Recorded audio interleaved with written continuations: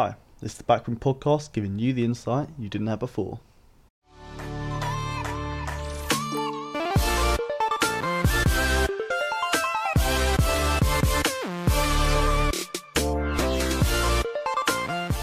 I'm your host Jack Henley.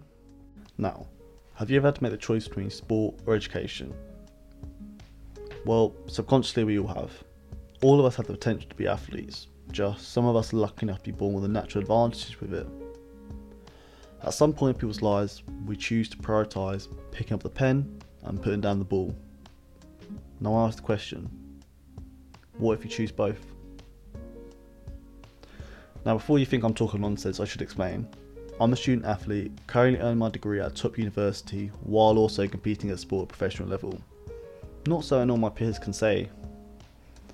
My thought is, individuals either take advantage of only one aspect of their human potential, either focus on their mental or their physical. One becomes an athlete, the other an academic. Taking advantage of both lets you push your own boundaries. Student athletes have access to this. Now I didn't always think like this. The sport of American football I so easily fell in love with had an interesting journey for my arrival, but the direction it led me on my life changed everything in it. So far it's been for the better. Let's go back and talk about how that started.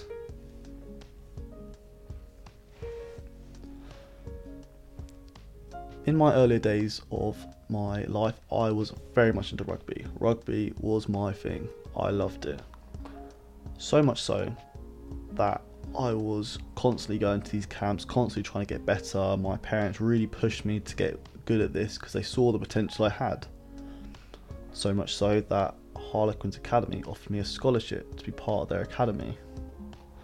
Now, this is a life-changing opportunity. Harlequins at this time was ranked in the top 5 in the country for them. Like some of their players play for the England team, and I was ecstatic about it. But I also didn't know whether a sporting career was realistic for myself. And I'd also had a lot of bad things going into this place, knowing that people have got injured or not been seen as good enough and have been dropped from these academies. This is something that scared me. This is something I had consciously thought about. But I had another offer. I had an offer to go to university and get a scholarship for such, as long as I played a sport for the university. So I chose to go down that route. I chose to be a student athlete. And when I got to the university, I had to make a decision. Their rugby team was not up to the standard I'd ever played at before. I had never played at their level. It was not the level I had been living up to previously. But their American football team was. Their American football team was playing on a national level, playing on a national stage, competing against the best teams in the country. So I chose to go down that route. I played for them that year, and it had its ups and downs, I must say. It was hard, it was not easy. But as the years went on, I like to say I got better. I like to say I became the player I wanted to be, and I became very knowledgeable in the game. So much so I garnered major attention as the years went on.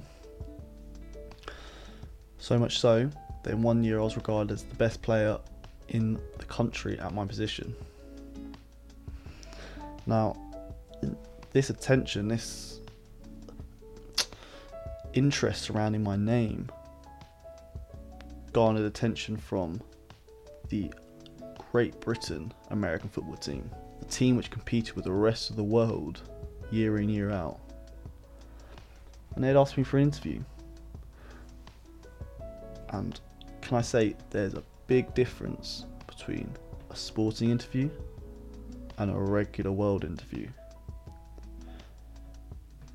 Now in a regular world interview, you're trying to sell yourself, you're going in with your CV, you're trying to tell them the reason why they should pick you.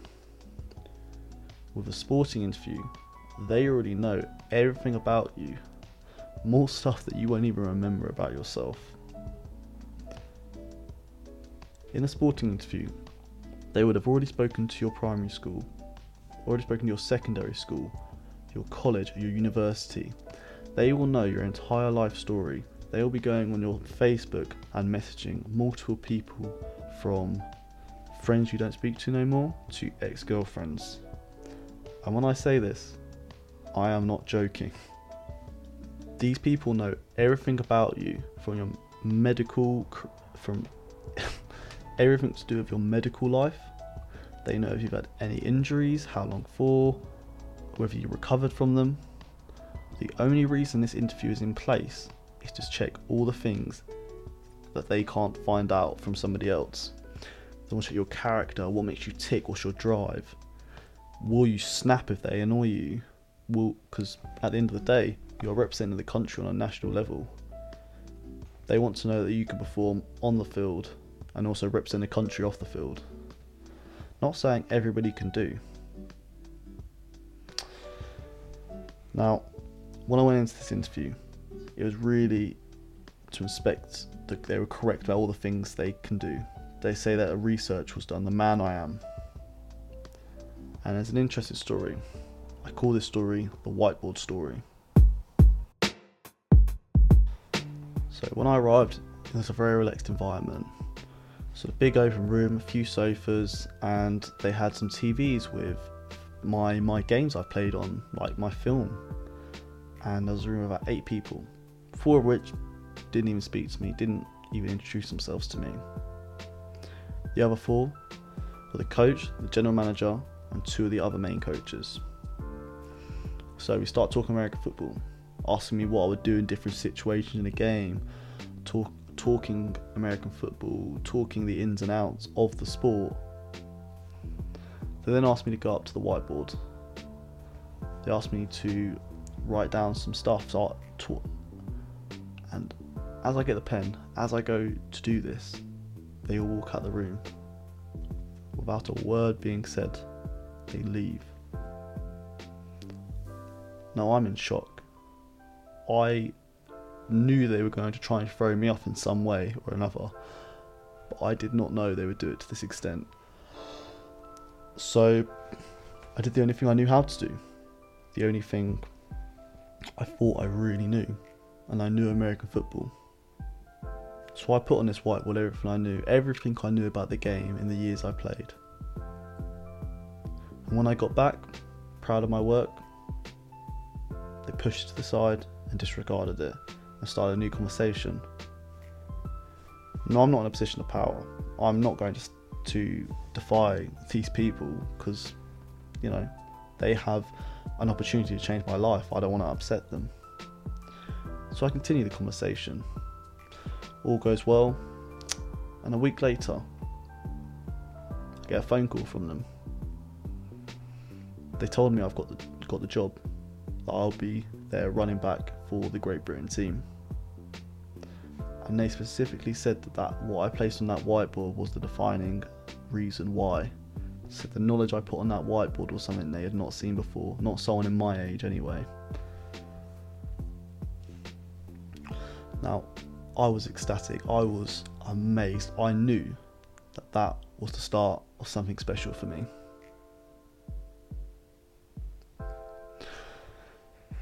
Now, the GB experience really opened up new possibilities for me.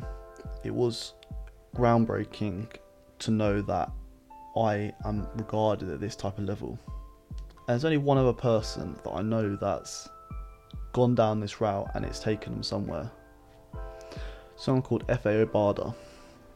He's someone who played at a team that I've been part of. He's been coached by the same coaches. He's gone down the same route of being a student athlete. And when he came out, he said he chose to remain an athlete. He chose to go down that route. He is now in the National Football League playing in America for the Carolina Panthers, one of the top teams over there. He's been over there for 3 years now and is incredibly successful. And he's the one who set me on to potentially playing in Germany, a place which I've had many phone calls from to play for.